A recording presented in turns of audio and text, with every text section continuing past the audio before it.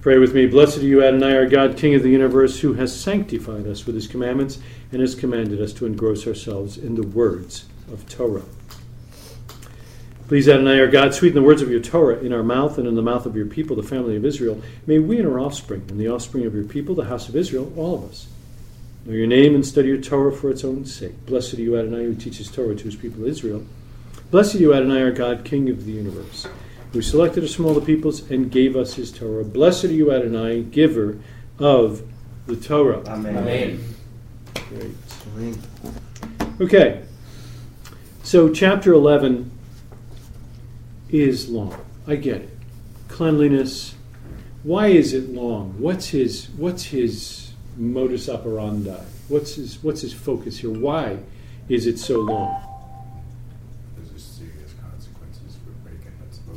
There's serious consequences for breaking mitzvot. Can you repeat everything he says, unless he's going to speak louder so we can get it in here for the people that are away from here?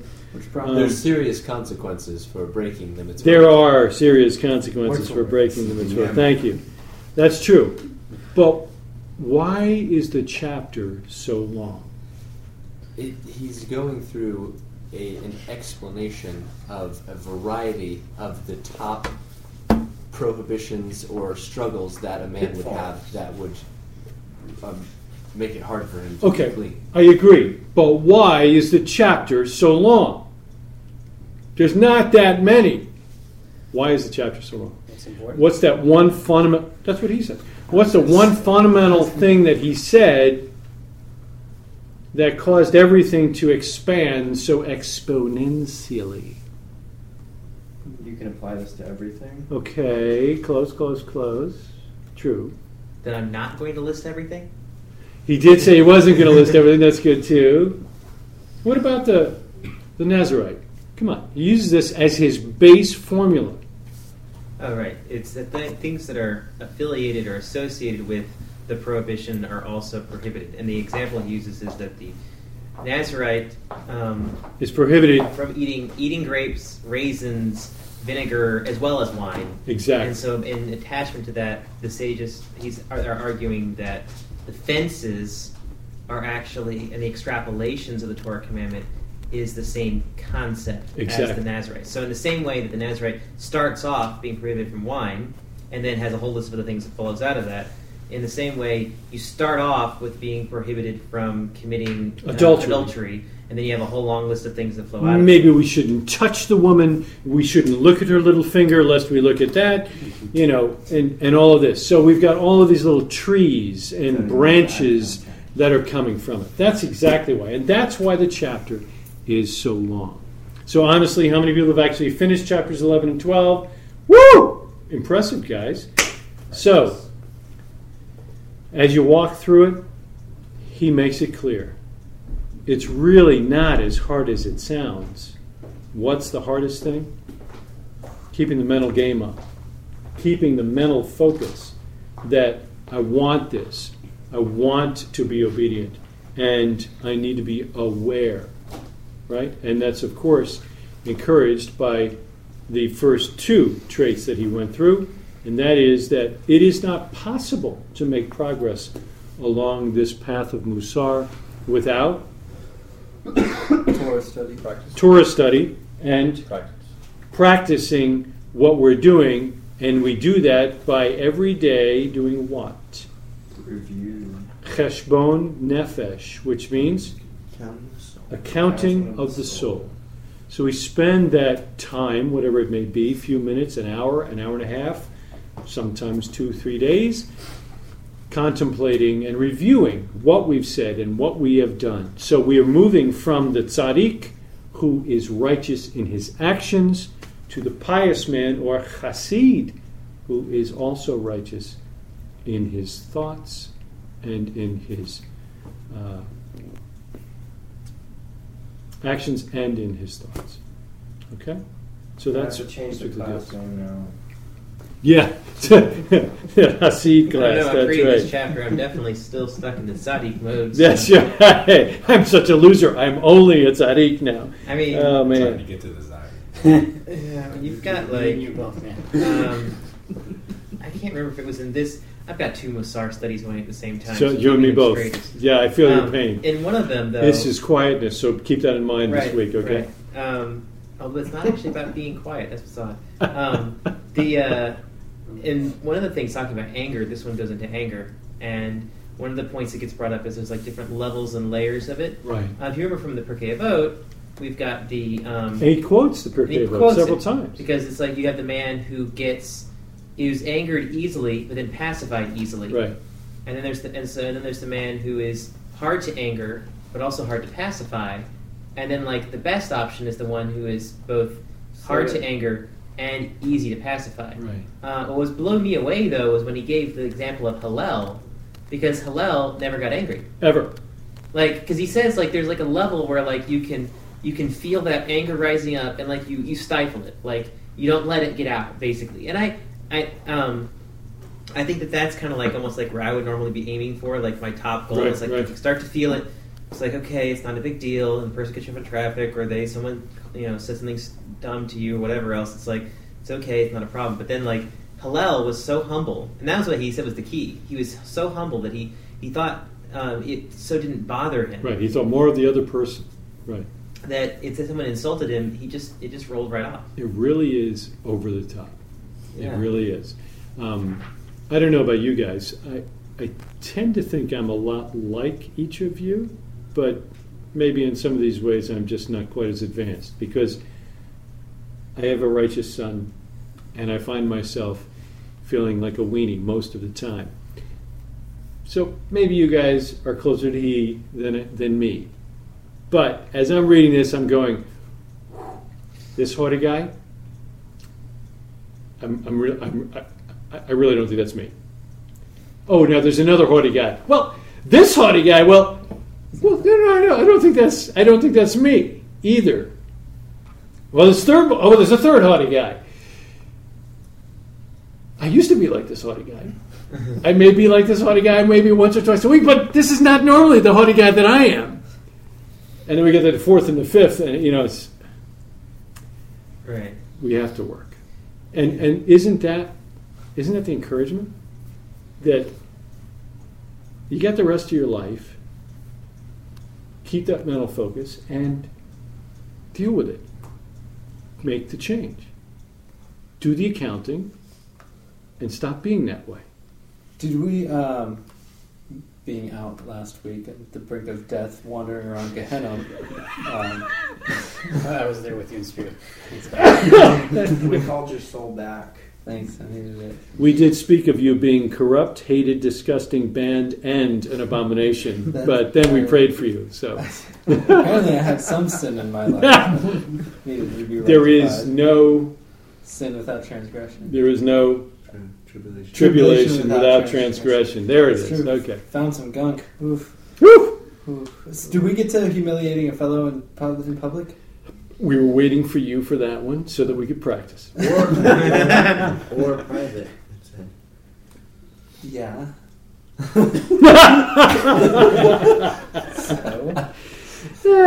Well, let's move. I'm just going to quickly grab my highlighted points and just kind of bring us up to speed, and then we'll finish out the chapter.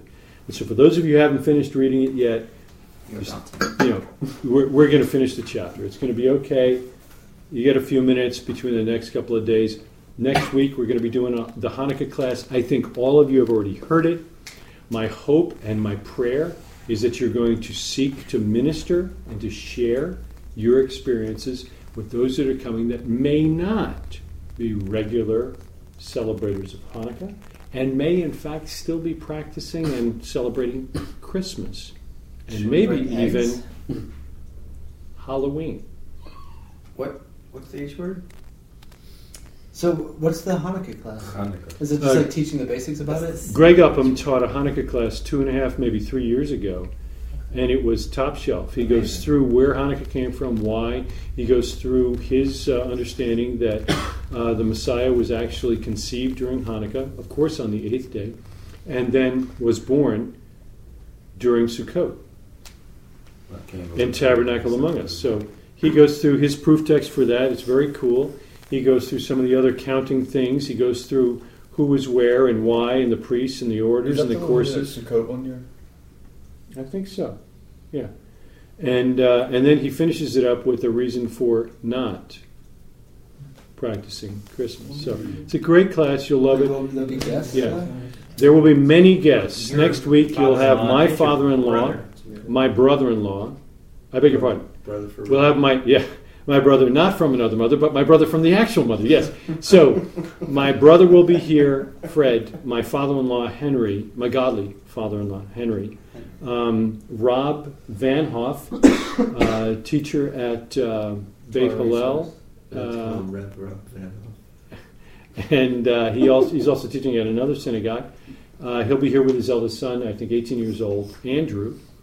And we'll also have David McDonald from Torah North will be here as well. So we're going to have a lot of guys here, and it should be a fun time. So you've got 2 weeks to finish 11 and 12, and then start 13.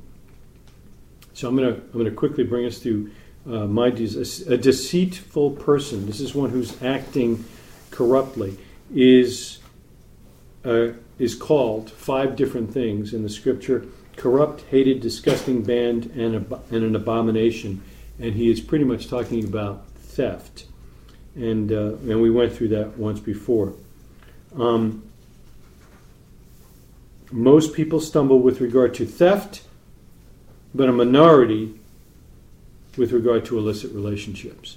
And I think we went through that over the past 2 weeks, and hoping that we're moving away from that. Everyone knows why a bride enters the chuppah, but anyone who perverts his mouth and actually says it is in deep doo-doo.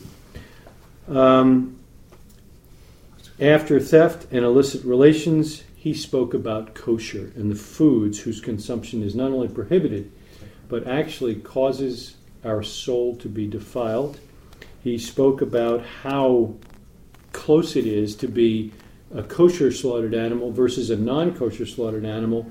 You know, whether the trachea is cut, I mean, it literally is a hair's breadth. And maybe you didn't catch that. So you cannot cause meat to be strangled or to be without air. So the shochet must make sure that he cuts both of these arteries on either side of the windpipe, but does not cut through the windpipe. If the windpipe is severed and air actually is able to escape, it's not a kosher slaughter. That meat cannot be eaten by us. That's what God says. So he's saying the front edge of that trachea is not really that thick. And if your blade cuts through it, it's a hair's breadth from where it should have been.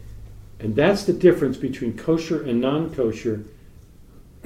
So are we really talking about putting rat poison on your plate and wondering if you're going to eat it? Or should we really just stop and say, hang on a second, has this meat been properly slaughtered or not? I can tell you this hit me very hard personally. And I was actually talking to a righteous man this afternoon about how we share changes in our lives as men. How do you change the halakha of your whole household? Do you just walk in and say, well, darn it, we've been wrong, let's fix that right now? Always goes over well. Yeah, that goes over real well. Yeah. That's what my dad does. My practice has been over the past 31 years to introduce the topic, let my bride know that I'm thinking about it and I'm praying about these matters and that the Lord is working on my heart. A week later, I return to that same conversation and make it clear that the Lord is really convicting me and that we're probably going to want to make some changes. And then I finally return with, as it were, an edict for my family to say, you know what? This seems best. So I've already prepared my wife that, not unlike my righteous son, I am going to move my family to eating nothing but hechshered meat. She's made it clear that she'll become a vegetarian, which is fine. That just saves us money. But it is an expense. That does not even enter into the equation for me, just so you know. And I'm trying to share my heart so that you know how I'm making these decisions, so that maybe you'll make these decisions, or maybe you can make these decisions easier. I think kosher meat is often very tough, and not the most pleasant to eat. And I'm all about the pleasure of the meal. The best wine, the best meat, the best company. Is there anything better? I say no. So we're probably not going to move to just hextured meat, but hextured meat that also happens to be grass-fed and gets manicured every day. So, where are you finding this then? They don't have organic hextured meat. well, they do, but it costs more than my first car. Trader Joe's has it. They Not do. organic. Not, Yeah, It's they, the they, dirty stuff. they don't have organic, but you can find the hextured grass-fed or the hextured organic. You can't normally find hextured organic grass-fed, but I want the meat to be palatable and worth eating. So I'll let you know where I'm finding it. But Just a tidbit. This article I was reading, it was a trade show where the guy was going to talk on kosher meat versus what all it does, why the price of meat's high, this, and then he compares kosher meat to organic meat, yeah, and he was like organic's not that big of a deal. Like, here's what it takes to be organic. Like, what we're looking at here, the fruit of this whole movement hasn't been that great. yeah, Non-GMO food is Now, of course, the trade show is pitching kosher meat. yeah, But even my buddy Kyle and a lot of people in that industry who not do the kosher thing as a commandment, they do it because it's cheaper than like super organic grass fed. yeah, But also because like it was like that 80-20 rule, like 80% or 90% of the toxins or whatever are happen at the slaughter. And Okay. only a little bit is like pre-slaughter, Yeah. grass fed, GMOs. Yeah. Okay, so Doesn't we'll matter. have to have a separate class on that, but I can tell you that there is kosher slaughtered meat that is hextured.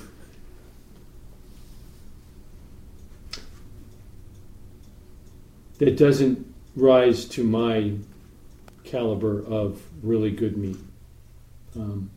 Hextured meat certainly is going to be not only slaughtered, but also kept in a cleaner environment than your concert beef flat cow.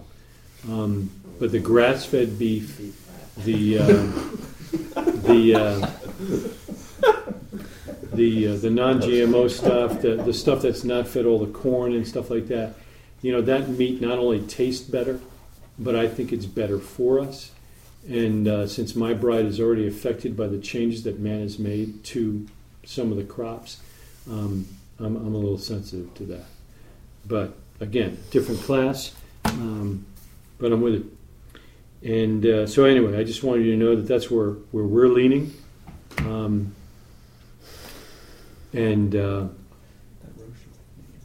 I've made that known to my wife a couple of times now. And when I draw that line in the sand, that's what we're going to do in our home. And so there it I is. think you mentioned it last week with Food Inc., that documentary. Yeah. That is such a good example of all of the ways that you, like, those are the things that you avoid just by getting a stamp. Not even getting the organic kosher That's right. meat. This documentary, Food Inc., is just about how they literally recycle, like, parts of the slaughtered animal into the feed For the animals. next animal. Yeah, I mean, like, just they cut corners in Yeah. so many It really ways is astonishing. in like mass market foods that would be completely inappropriate from a kosher standpoint. I mean, you guys have read like how you treat your animal, right? Like from the proverb. So I mean, this is like every step of the way your Yeah. kosher meat is going to be like good to go. Yeah. Even just the raising of it and all that. Yeah. stuff. So the only question for me then with the hextured meat is whether or not the taste of the meat is as Oh, yeah, good as yeah. it could be. And then you're getting not into hexture rules, not into kosher rules, but rather what did the cow eat? Yeah. Not only did he eat good stuff, but could he eat other stuff? So anyway, there it is. Beer. Yeah. Okay, so then we moved on to hurtful speech, and I think this is where you were going. And we're looking at scanning. Page 203, 204 is what I'm up to in case you're following What's along. the location code on that? Yeah. Location code. So page 203, 204 is what we're looking at there. And humiliating one's fellow, causing a blind person to stumble by wrong advice. I thought that was astonishing, and maybe, since we didn't discuss it in the last 2 weeks, I don't know if you missed that. Putting a stumbling block before the blind man is obviously a Torah command, right? We want to avoid that. But in this case, Ramchal is saying, well, the blind guy is the guy who doesn't know about the Torah, the guy who doesn't know the scriptures. So if we were to give him wrong advice, what are we really doing? Even if we think we know, if we're not sure, we're giving him advice and actually causing the blind or unknowing man to stumble. So that's in the Talmud. There's this passage in the Talmud about not, basically not teaching about something you don't know very well. Yeah. And about how you teach one person, but he has his own people that he teaches, like his family, and his family teaches their family and stuff like that, all based on your thing. And so the dictum they use is if you're going to hang yourself, choose a big tree. Wow. Which is if you're going to give somebody any advice, make sure who you got it from is, a big tree. Yeah. Because if not, that's going to be a big problem. Yeah. The Zohar talks pretty vehemently about people who teach something, but they don't really know, and there's a special place in hell for them. There you go. Special place in hell. Anybody looking for that special place in hell? We've got the directions now. Our cookies. So causing a blind person to stumble by giving wrong advice is a very bad deal. Hurtful speech, I just one thing. Or hurtful, yes. Did he say herb? What? Hurtful. Something about Hurtful speech. He's from Florida. You gotta watch it. hamstring? Hamstring. Okay. Mr. Palmetto, go ahead. Okay. So it's said in the back half of this section about you can actually do this. You could approach, embarrassing, humiliating somebody when you're actually performing a mitzvah, like you're rebuking somebody. Yeah. And it actually says in Leviticus, you shall reprove your fellow and do not bear a sin because of him. Right. He's saying it says that because you must be careful when you rebuke him that you also don't humiliate him, or else you're now sinning even though you're performing a mitzvah. Yeah, and again, from the heart here, guys, I really have struggled with that particular command and the way he put it, because I'm an older guy than you guys, so wow, this sounds really bad. Maybe I should not continue. You should. Why are you giving him that advice? Hang yourself on a big tree. Did Rashi say So that? I'm thinking, I don't want to be the policeman, but I think, well, I'll just take Isaac as an example, right? So because I love Isaac and I know Isaac loves me. Amen. So Isaac expects that if I see him do wrong, I will tell him. That's pretty good. I mean, that's a fact. Now, I can say the same thing about Gregory, and I can say the same thing about Joshua, and I'm pretty sure I could say the same thing about Peter. So, I mean, that's the expectation we have. Joshua knows I love him, and I want the best for him. And he knows even if it'll hurt his feelings, I will tell him what I think. Now, Joshua and Gregory and Isaac are men enough to stand up to me and say, I get it, I hear you, thanks for sharing, I'm not going to do it. I'm okay with that. They're my sons-in-law, and that's our relationship. But they trust me enough to always tell them. And when I read this, I was concerned that maybe I was stepping over the line, right? That I was potentially sinning by sharing, especially if it's somebody like you. Because I love you to death, and you know that. But you're not my son-in-law. I don't know why that is, by the way. No. So how do you and I deal with that? I mean, how do I correct you without humiliating you, without making you feel bad, without? Well, I don't think they're the same thing. I don't think feeling bad and humiliation are the same thing. Help me then. Help me so that I can help you, because I've noticed a long list that I need to go through. No, I'm only kidding. God bless you. Go ahead, tell me.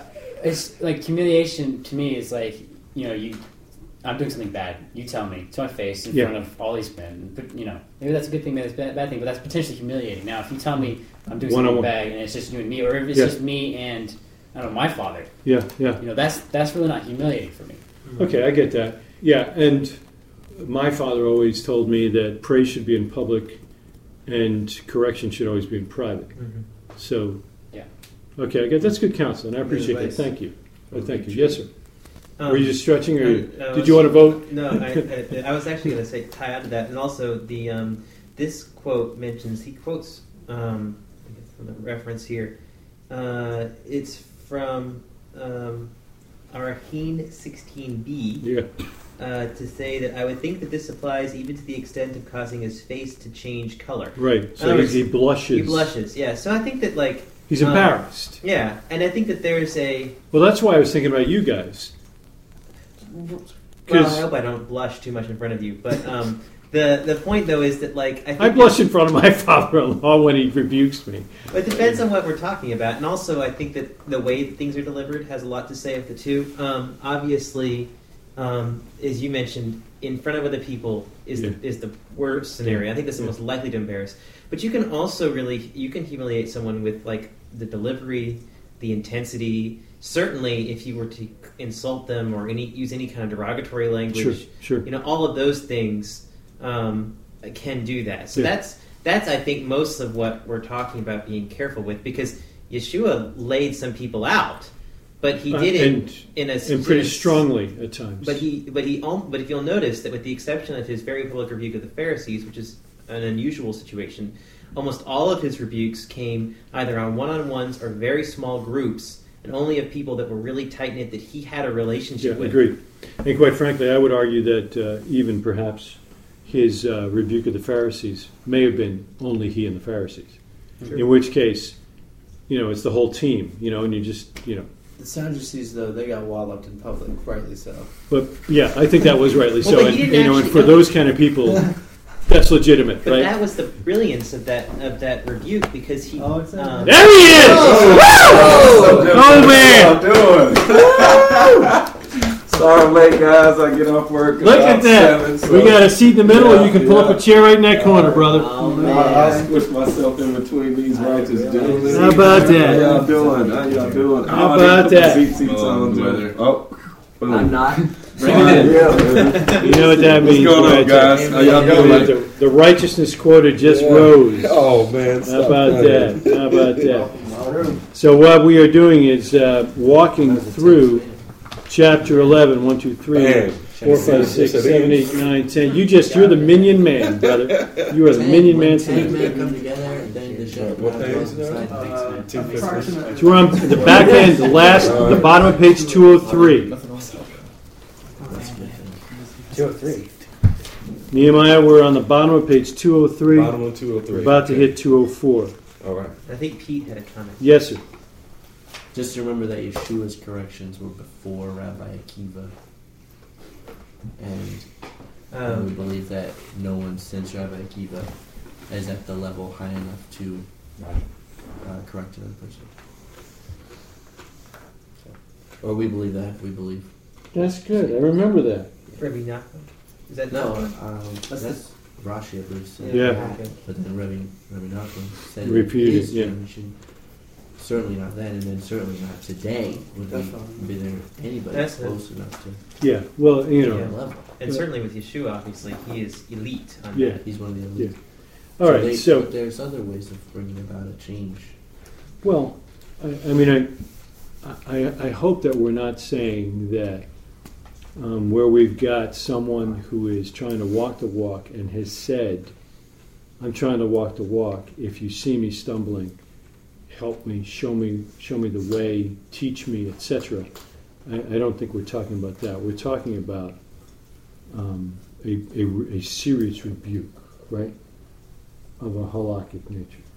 I think if someone's asking for teaching, you can teach them. But if it's something that needs to be corrected, then it ought to be thought about first. Okay. I was just going to say that we're talking about speaking amongst men, but we should make it 10 times more careful when we're speaking to women. I don't think we should be correcting women. With that, well, that's basically where I'm going with it. It's Then don't basically go to say it. It's like there are a number of different teachings on this topic. How if you see something wrong with your wife or something like that, that it basically is a reflection of something that you need to change within yourself. But women, they take words of rebuke, words of correction in a much different way than we do. Yeah, but I want to make it clear that I don't think that you, as a single man, should rebuke any woman ever, anywhere, at any time. It's just not your place. So there we go. You got one gal you need to rebuke right now. That's it.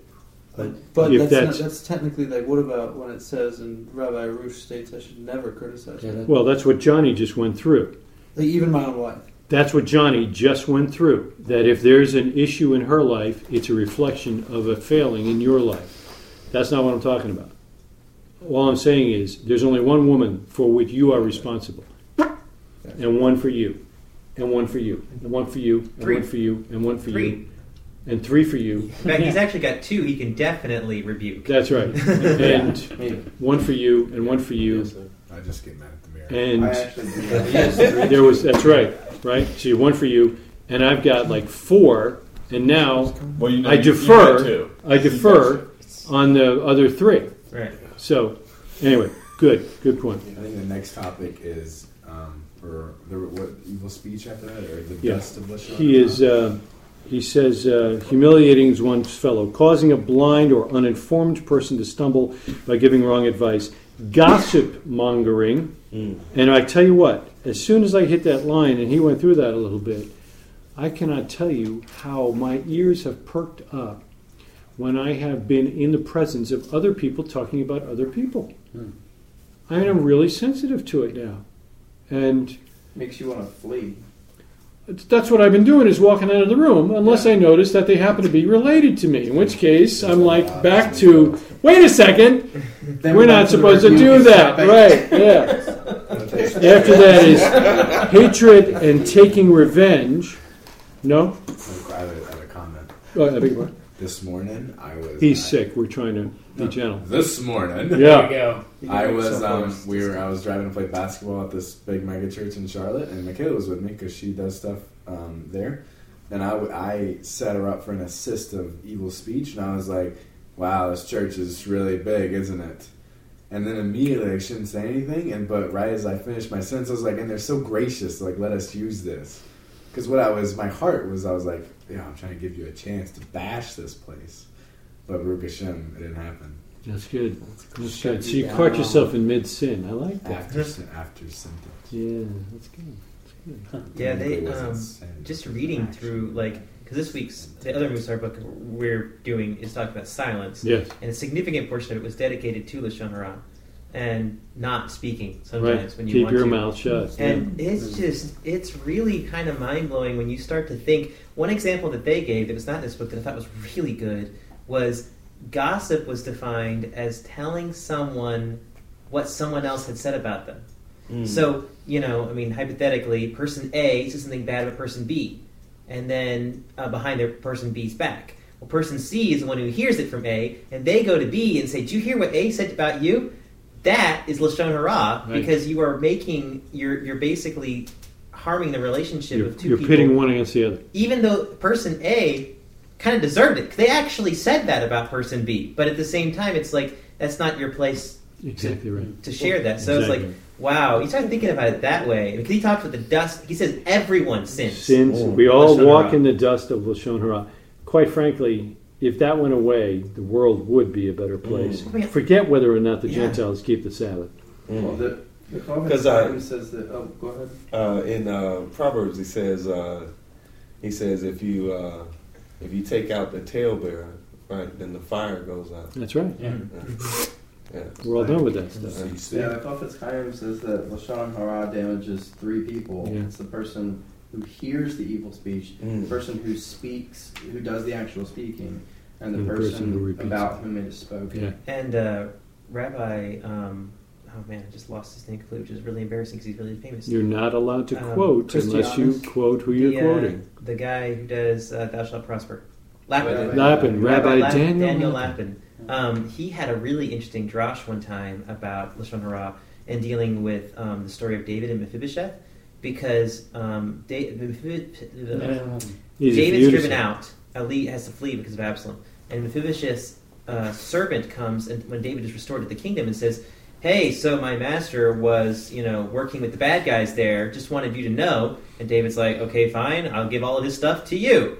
So the servant gets everything. Then Mephibosheth gets all upset, and he comes to David later, and David says, "I didn't do any of that." And David's like, and it says, it's very interesting because it says that even though David knew that It was out of his Mephibosheth character. was telling the truth, that he didn't do that, Yeah. he split the property between the servant and Mephibosheth because the Lashon Hara had tainted his view of Mephibosheth, and he couldn't shake it. Even though he knew it wasn't true, it still affected his view of him. And I have experienced that firsthand. Isn't that Someone says horrible? something bad about somebody, and the saddest part is usually what I end up finding out is that is an exaggeration or not even true. Yeah. And then as I get to know the person better, it's like sometimes I'm delayed in building a relationship with a really cool person, or sometimes I never get to develop a really healthy relationship with that Because they've person been poisoned. because of the poison. Yeah. Poisoning the well.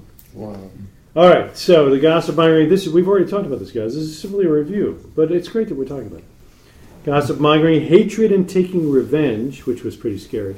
Vain oaths, falsehood, and Kalul Hashem. What is Kalul Hashem? It's a new drink. Desecrating of the name. It's desecrating of the name.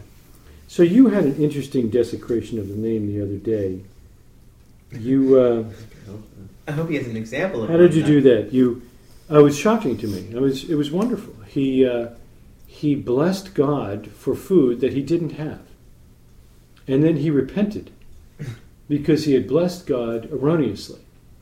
And he did the right blessing, or something like that. Isn't that what you did? Was it something like that? It was really cool, and I'm thinking to myself, it's my son. You say Baruch Shekavod Mekotolel Lad after you say the wrong blessing because you're just taking the Lord's name. How cool is that? No one listening and watching online heard a word he said, but we're all I'm just blessed. getting over a cold. In fact, even in if you're wrapping tefillin every day and you do the blessings for that, they have a blessing for when you put the armband on and one when you put the headband on. Yeah. But there's dispute amongst the sages whether or not you should say the blessing after putting on the headband or just do it when you do the armband. Is it one thing or is it two? Right. So they do two blessings just in case, but then as a double just in case, they do the compensatory blessing, Baruch Shem Kavod Malchut Le'olam Ba'ed, blessed is the name of his glorious kingdom forever. After doing the second blessing, just in case it was you weren't wrong. supposed to do it. So if it was an errant blessing, they're covering themselves anyway. So being really careful with taking care of God's name. I like it. But that's taking care of God's name. But Chilul Hashem is acting in such a Desecrating. way Right. that makes Hashem look bad. Yeah. Right, which is a big deal if you wear tzitzit or a kippah. Yep. Exactly. There was a I think it was a Christian sermon, but the word take, like, do not take, thou shalt not take the Lord's name in vain, is like a verb. Like, you shall not walk out. Carry. Yeah. All people stumble in the dust of Lashon Hara. Anything that can result in damage or degradation to one's fellow, that is letting the evil inclination get you. I thought it interesting. I'm on page... don't tell me. I'm on page 216. 216. Rav Elazar said saying no is considered an oath, and saying yes is considered an oath. Rava said this is true only if he said no, twice in immediate succession, and similarly if he said yes, twice in immediate succession. What does this remind you of? Let your yes be Yes. Let your yes be yes and let your no no. That's I don't it. think you can hear it.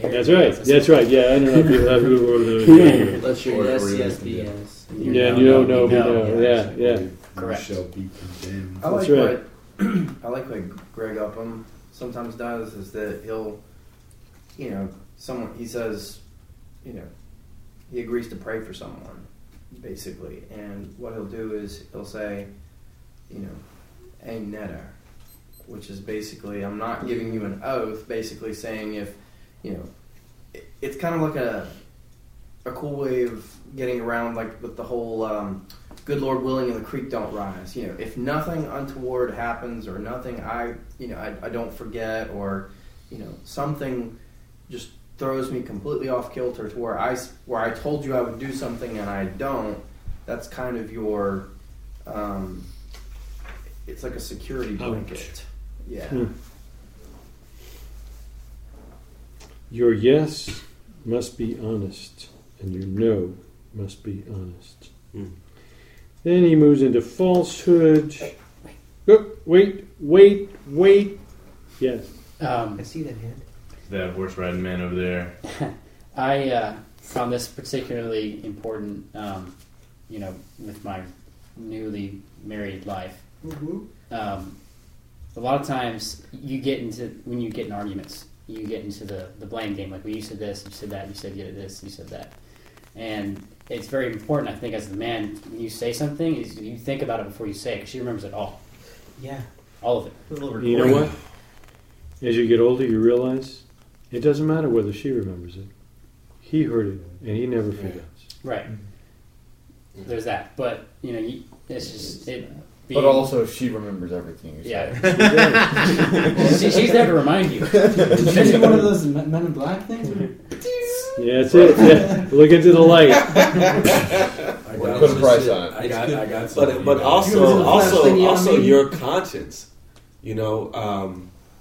realizing her emotional state after you said what you said. That's right. Because you just banged on the weaker vessel. As you become more in tune with her and more one with her, hurting her is like hurting you. It's exactly right. And it hurts, man.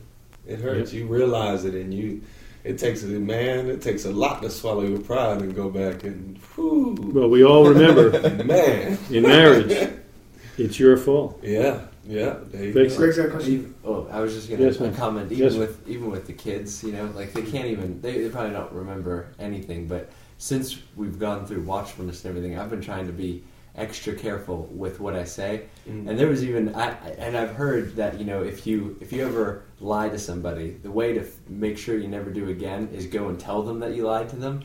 So I had told the girls, just because I say this every night, I'm always just like, I'll see you in the morning.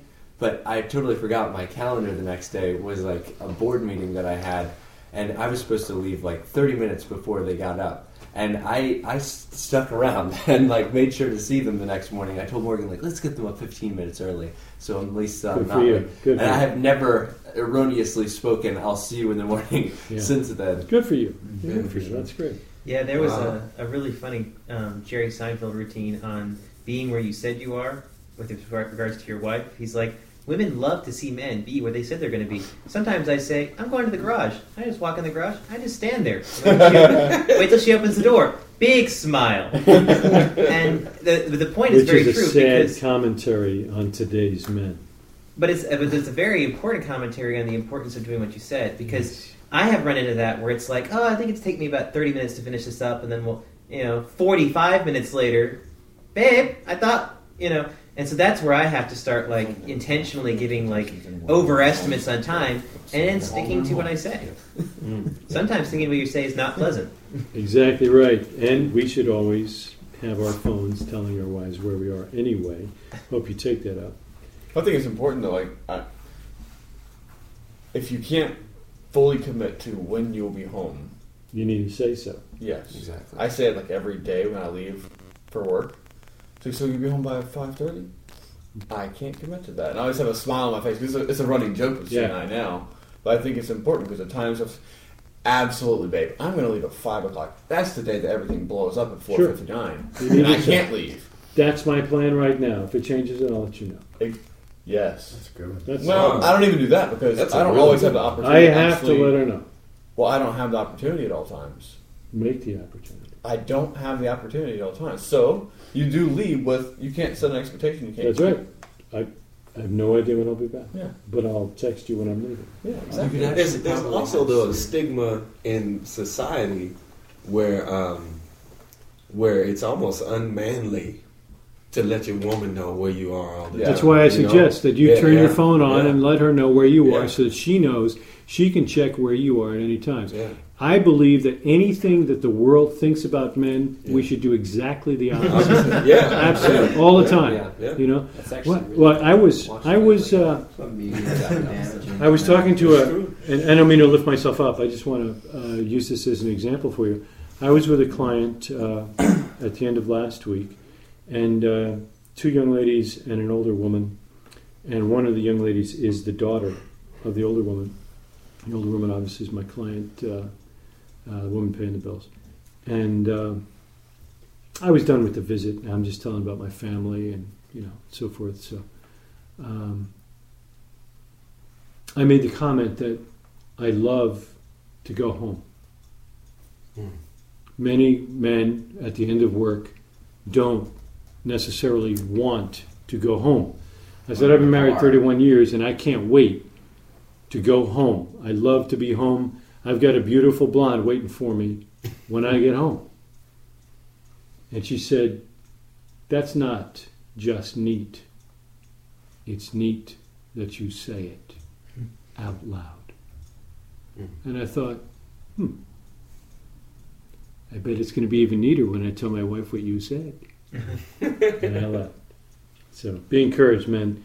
We are not in lockstep with the culture, and we should not be. And wherever we're not be is normally good. Rav Yochanan said, if someone like me would go for Amot without studying Torah or without wearing tefillin, yada, yada, yada, the idea behind this Gemara is that every person, according to his spiritual level, and according to how highly he's regarded in the eyes of his contemporaries, must see to it that he does not do anything inappropriate for a man of his stature. I love this because it made clear that we have a responsibility to other men, to the community, depending on where we are in our walk. And that is so important. Ever since I came here 2 years ago, my life has gotten a lot harder. Because where I was before, I didn't have, there were no men. Right. Well, okay, there were some men, but there was not. There was no money. Well, there was some. But there wasn't this. Yeah. And it wasn't like I was trying to be, sinful or, not keep commandments or anything. It's hard to do it when you're alone. Sure. And exactly what that guy said, it is much easier and harder because you find yourself holding yourself to the expectation of everybody around you. Absolutely. And you weren't doing that when you're by yourself. That's exactly right. And trying to keep the Torah without community is difficult. It really He knows. It is. So when I show up here for a community Shabbat, and I see you up at the front preparing and making sure and knowing who's going to do each reading, and I see this man finding the women that are going to do the readings ahead and preparing himself, to me, it elevates me to desire to be that righteous man who's got the job and is filling the role. And everything we do is that way. It's as simple as that. There's like a blog post on that. I forgot who wrote it, but it was called positive, good peer pressure. Yeah. Yeah, I think it was like a blog called These Are the Times or something. But quite frankly, it's iron. right there. Oh, there. That blog. The bottom line is iron sharpens iron. So we sharpen one another. It's as simple as that. Why am I wearing a tie today? Because the last week Colby did. Slacking Colby. What is difficult for the masses to observe among the laws of Shabbos and Yom Tov is refraining from occupying themselves with business matters and from discussing their business dealings. This was crazy hard. It was. And I got to tell you, I feel like this is just confession time for Joe, but I have always been of the opinion, until I read this last week, that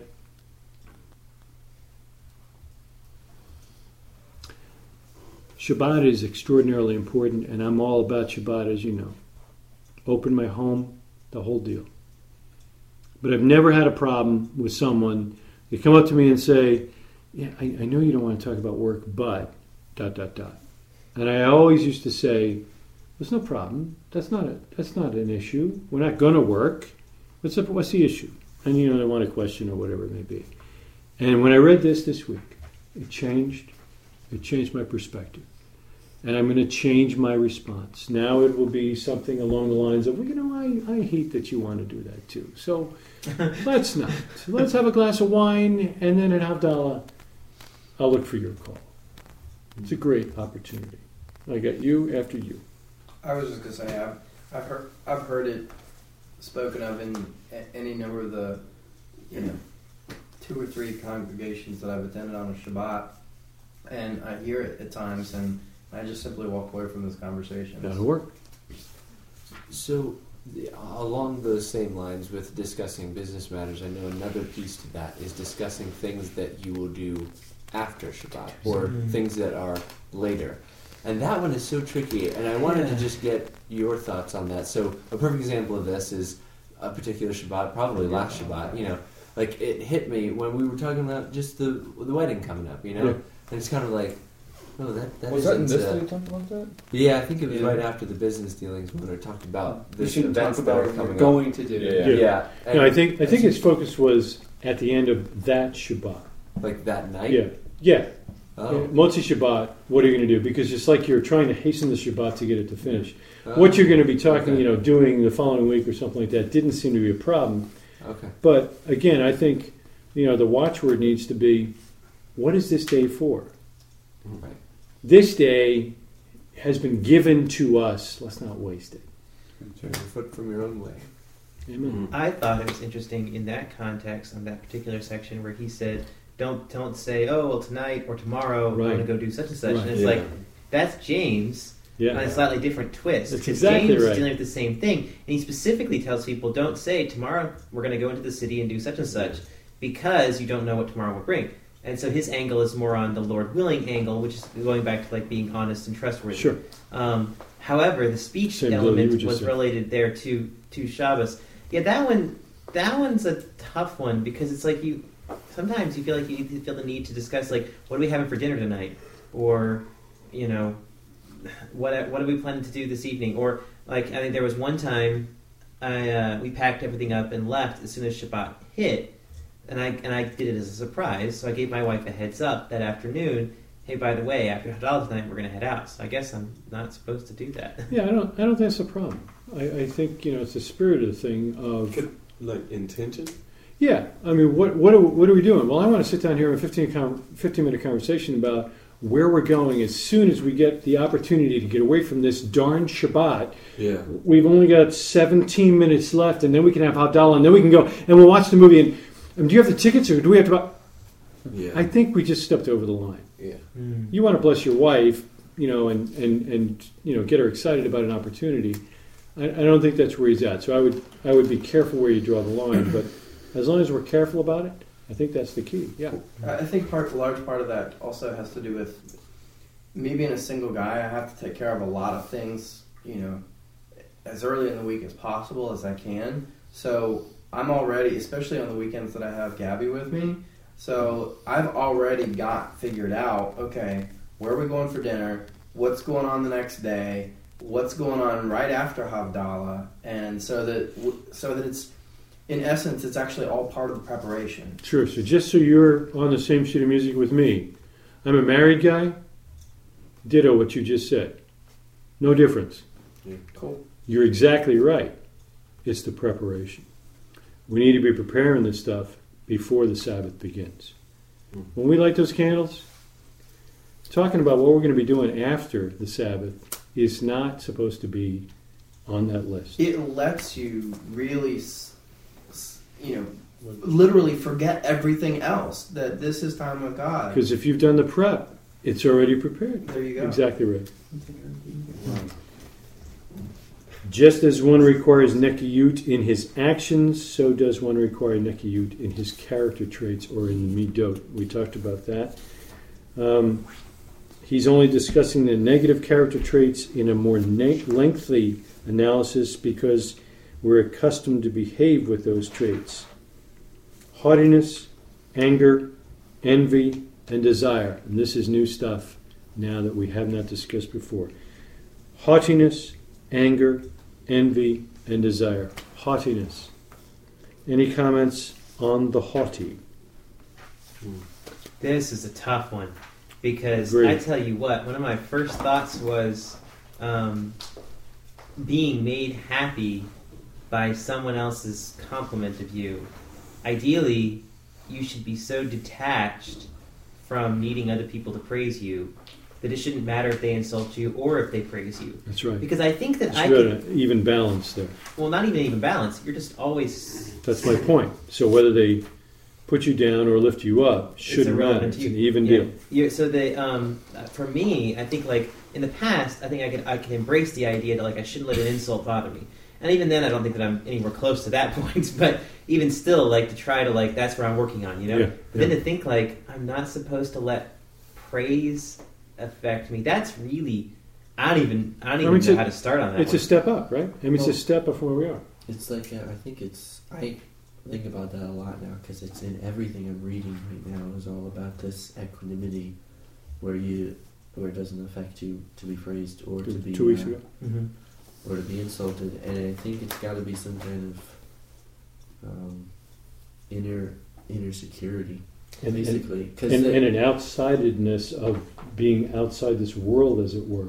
Right, a kind of a Hashem Echad standpoint, because and the way I thought about it with this other guy I was talking to was is that when you're in the very first part of a relationship with a woman, that when you're all in love and everything, that you don't care what everyone else says.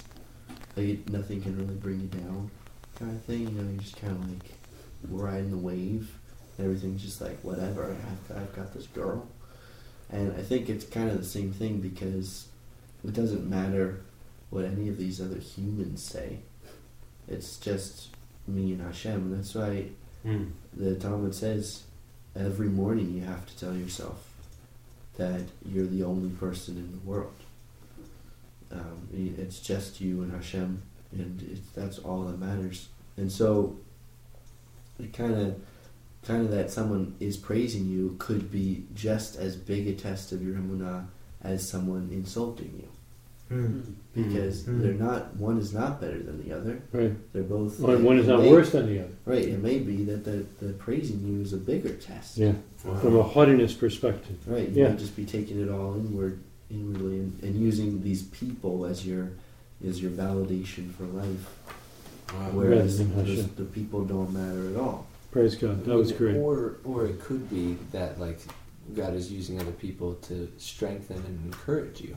Because sometimes it's an encouraging word of praise that is what lifts someone's spirits. So it's not that you would ignore people's praise, because you just need to be careful. Because you're stepping on other issues. Yeah, there. You just need to be careful that the haughtiness doesn't step in.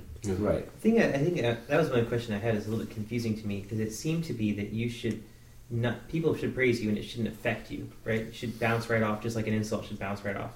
If that's the case, then where is the place for encouragement or praise of somebody? Because I think, if I may, just real quick, that if someone derides you, Rabbi Akiva said, if I recall correctly, that in every rebuke is a grain of truth. So we need to look at the rebuke and examine ourselves. And the same thing with the praise. Okay, I just got praised. Praise God. That's cool. Yeah. Because all I'm trying to do is reflect Him to others. But is there a grain of haughtiness in me that needs to be looked at here? And I just need to keep everything in check. It needs to stay in balance. I think encouragement is a red herring in this. It doesn't really apply to what we're talking about, because we're talking about people telling you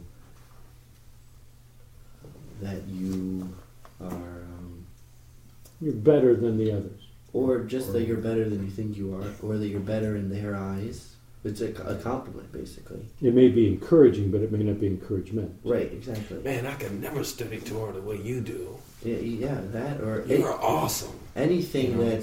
that from someone That's is awesome. is kind of like saying that that I like this part of you, and for us to react in a way that is any reaction to that is probably going to be a bad one.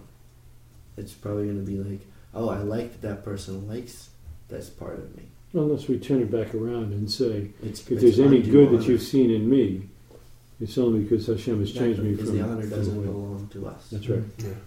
That's a good point. I noticed this past week when reading through the portion that I'm sorry. Okay. Just that Jacob does that over and over and over again. Because I have to admit, I have a little I get antsy when I've got a totally secular person in the workplace who's like, "Way to go, that was great." For me to drop Baruch Hashem, A, they don't speak Hebrew, and B, it's going to sound really weird. But I had to say, I was really inspired by Jacob to maybe rethink that because, he's talking to Esau, who's total pagan. Yeah. Esau is like the embodiment of evil, and Jacob's like, "Well, it's all due to God. That's due to God too. That's also due to God. Thanks be to God." Let's it's see, God. Yeah, God. I mean, he does. He says this. He compliments God for something Yeah. that Esau compliments him about. 2 or 3 times. This one conversation, it's like, I have to That think. may be a good answer. Yeah.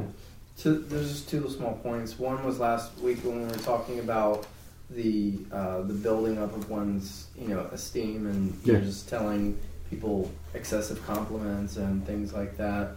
There's places where it's due, but again, to remember the things that over a person which has no control, that those are the things to which God is owed the glory. That's right. And that what you were saying about the rebuke, that there might be, that there's truth in those, then, but if it's like an actual character assassination or something to that, I just always, if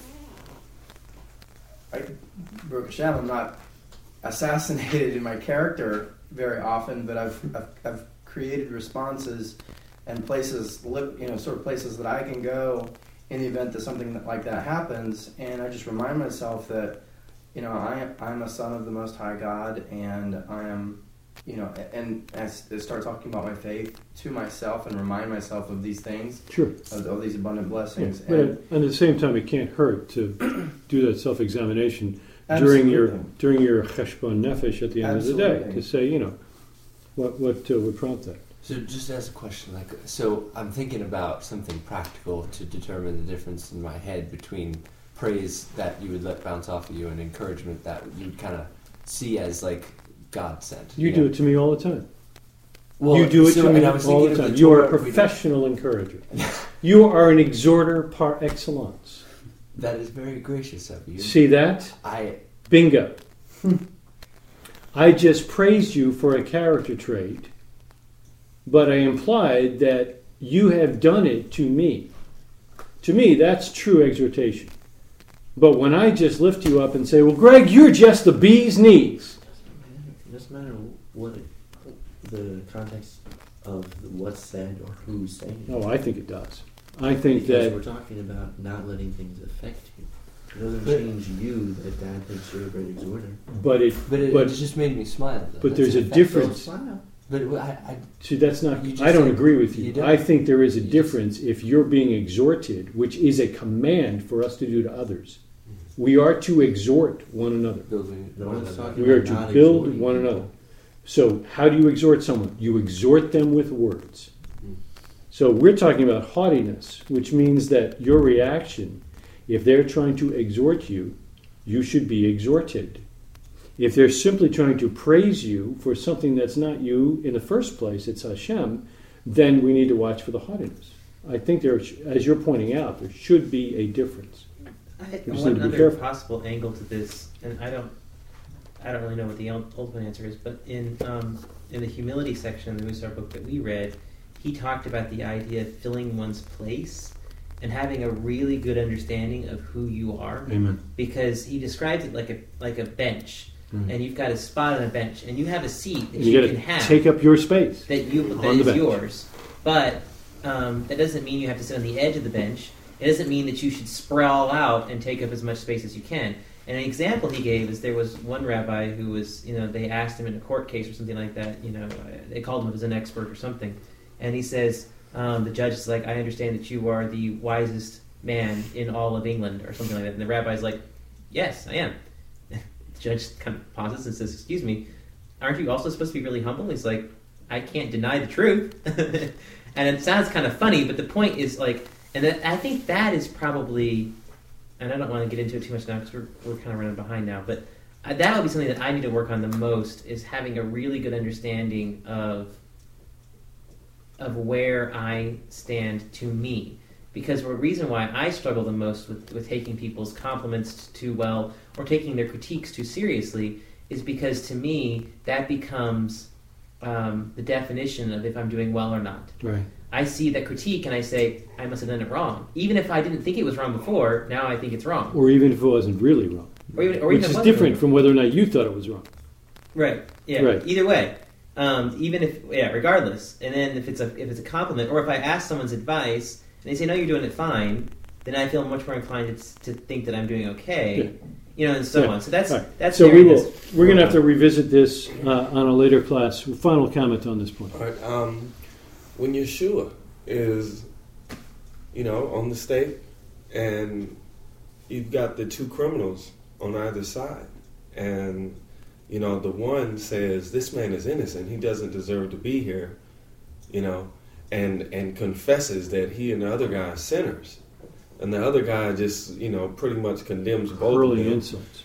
And Yeshua turns and uplifts the first guy and says, I can't remember the quote right off my head, and truly you would be with me in paradise. Yeah. So and this probably brought this guy to tears to hear those words. To be encouraged in that way. Not that getting crucified wouldn't have him in tears already, but I'm with it. You know what I mean? I do. So I think there is encouragement when someone is grieving, when someone is hurt. Yeah. But then, the haughtiness comes when you're being, praised for something that's kind of... Not you. Yeah, not you. It's God. But also superficial. Yeah. I like it. I think that, we can at least walk away tonight, even if we'll talk about this again, with the admonition that every haughty heart is an abomination to Hashem. Yes, sir. And that we need to ensure that that's not what we have. So if you're getting exhorted and you recognize that perhaps some of the work you're doing is producing some fruit that some other men that you trust and revere are seeing, praise God. It should not lead us to haughtiness. If it does, well, you blew it. Haughtiness is nothing but sheer blindness to reality, in which a person's intellect does not perceive his deficiencies or recognize his inadequacy.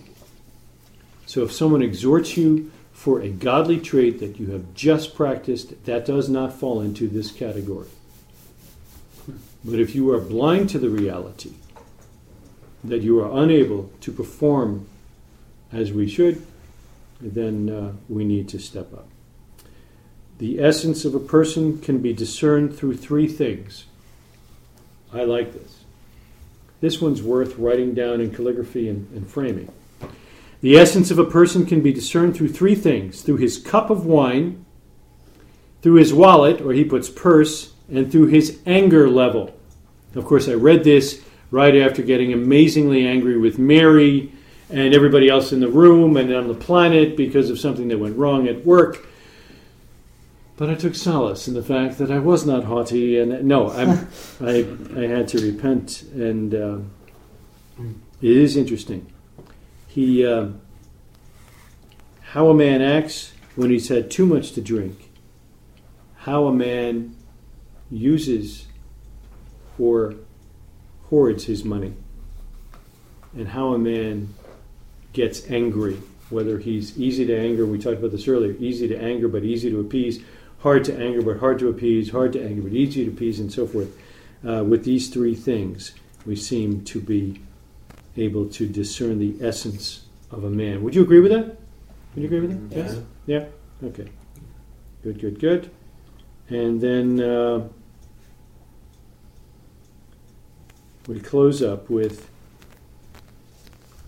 Ramchal maintains that it does not require as much effort as would seem at first glance. And the mental commitment in this matter of nikiyut, or cleanliness, is more difficult than carrying it out. That was very encouraging to me, because I was getting a little beat up by the time we got to that. So, the mental awareness, remembering to focus on these things and to work on it is the key. It's not the doing. The doing really is easy. You just got to remember to do it. We kind of think of watching movies. If you watch movies consistently where there's lots of profanity, you become numb to it, and no longer are you aware of what's going on around you. I think that's what this is about, is being aware of the things we should be doing. Desensitization. Yeah. His follow-up in the following chapter 12, and you guys who haven't finished 11 and 12 can probably just skip on to 13 if you're hurting for time, but we'll close up by saying, at this point, there no longer remains before a man any hindrances to acquiring cleanliness, except for gaining knowledge of the details of the commandments. Mm-hmm. We have to know right and wrong. And you can't do what's right if you don't know what is right. An ignorant person, I'm quoting the end of chapter 12, an ignorant person cannot be a pious person. The reason is obvious, for one who does not know cannot perform. That's convicting. Taylor? You breathed. I thought you wanted to say something.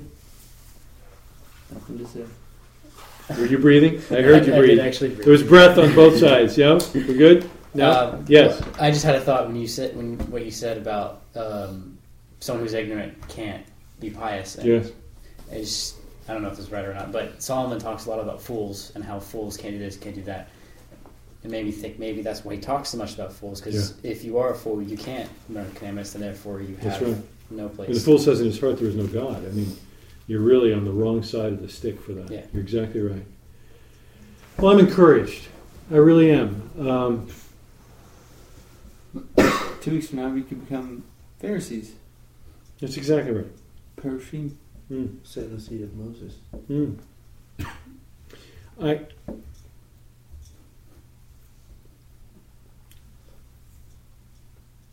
I don't think coming out of the church, it should really be very difficult to be a righteous man. You thought wrong. Oh, no. I know. I believe it's true. We've been taught, well, at least those of us in the church have been taught all our lives, you cannot keep the commandments. It's not possible. There's no one who's ever kept the commandments. And yet, we fall into a faith with a halakha that says, well, that's the minimum. That's the minimum. Yeah. We're expecting that you're going to keep the commandments. I mean, we can't even start from before that. I really didn't realize it until chapter 12 or 13 of this book. Tzaddik class. We're going to train righteous men. Well, heck, one cycle through the Torah, you got it. Go therefore and do. What hindereth us? What hindereth me from being baptized? There is water, you know. Make it so. Right. So, come on. Keeping the commandments should be child's play. This is the next level, guys, to be a pious man. I don't think anyone would have a problem creating a tombstone for any of us that says, "Here lies a righteous, although now crumbly man." The righteous don't decompose. There it is. The righteous don't decompose. So here lies a righteous man. I evidently now would rather they said, "Here lies a pious man." But now I know the gap. It's not just doing right. It's having the character traits that are right. It's having it right on the inside, and it really brings to light the Master's comments about adultery? And was he really adding new commandments to say, no, you've heard it said? Obviously, he can't be. Obviously. So how do you reconcile the fact that he's now saying that you shouldn't even think lustfully in your heart? Well, what's he teaching? Musar. Yeah. Ethics.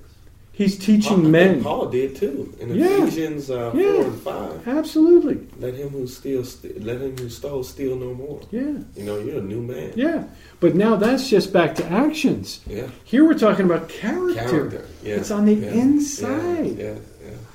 So I get it, and I don't know Do not about you. become I- angry with your brothers. That's right. Yeah. That's right. Yeah. Don't That's let right. the If you sun realize go you're down. carrying Yeah. your gift to the altar and you realize your brother is angry with you, Yeah. put your gift down Yeah. and go make peace. That's character. That's not action. Yeah. That's amazing. So here we learn that the Master and Akiva and Rashi and Ramkal and everybody else we know now has been teaching from the basic level, talking to righteous men who are already keeping the commandments. And when the Master says to the Pharisees, you guys on the inside are whitewashed bones, what's he saying? I get the fact that you're righteous on the outside, but on the inside, your character is not right. And yet, he lifted them up and made it clear that he did not come for those that were well, but for the sick. So he's saying, you're righteous, you got it, that's good. But there's another level. I want the other level. I don't know about you, but I want the other level. So Perhaps we can, once we're finished, revisit this in a year. well, what I'd like to do, great point, Johnny. What I'd like to do is finish going through this, and then I'd like us to walk through the scriptures. I'd like us to actually start with Matthew 1, and I'd like us to go to Acts, back in, what's that, 26? Someone? 28. 28? 28. Last chapter of Acts, 28, I believe. Let's go through the four Gospels and Acts and see how often is Musar brought up. That's cool. Rather than righteousness. And let's just do some highlighting in there. You can do it electronically if you like. If you feel like you can have the unrighteous act of highlighting in the Scripture and Word of God. The translation of the Scripture. There you go. See, so you're using English anyway, so it doesn't matter. God won't smite you, although we could wait and see. Yeah. But yeah, let's check that. I think that'd be a great deal to go through. I'm going to ask you now, privately, amidst the rest of the planet, Rob Vanhoff, his son, Andrew, Henry, my blessed father-in-law, Fred, my brother-in-law, and David McDonald. If you would reach out to them in any way possible, especially on Tuesday night next week. If you could not only get here a couple minutes early and minister and fellowship with them, I think that you can change the world. I think that you can affect a generation of righteousness. So I trust you to do that. And I'd rather have you here late than not at all. You're welcome anytime. Anytime, literally anytime during class. Yeah, actually, you're welcome here anytime. Anytime outside of class too. That's not what I meant. I meant like that you could be late. Yeah. Also, I really appreciate you saying Or that. on time. I'm gonna Anytime say you show up, only you're on time. Or early. You guys are funny men. Oh, Wait, yeah. wait. Yeah. All right. Yeah. May it be your will, Adonai our God, that a mishap not come about through us. And may we not stumble in a matter of Torah and cause our colleagues to rejoice over us. Of course, they would never do that since they're not like that. And may we not say regarding something which is tameh that it is tahor, and not regarding something which is tahor that it is tameh. Bigotry. And telling those that are uninformed something that may not be correct. And may our colleagues not stumble in a matter of Torah, and we rejoice over them. That would be terrible, wouldn't it? For Hashem grants wisdom, From his mouth, not ours, comes knowledge and understanding of God. Unveil our eyes that we may perceive wonders from your Torah. Amen. Amen. Amen. Thank you, gentlemen.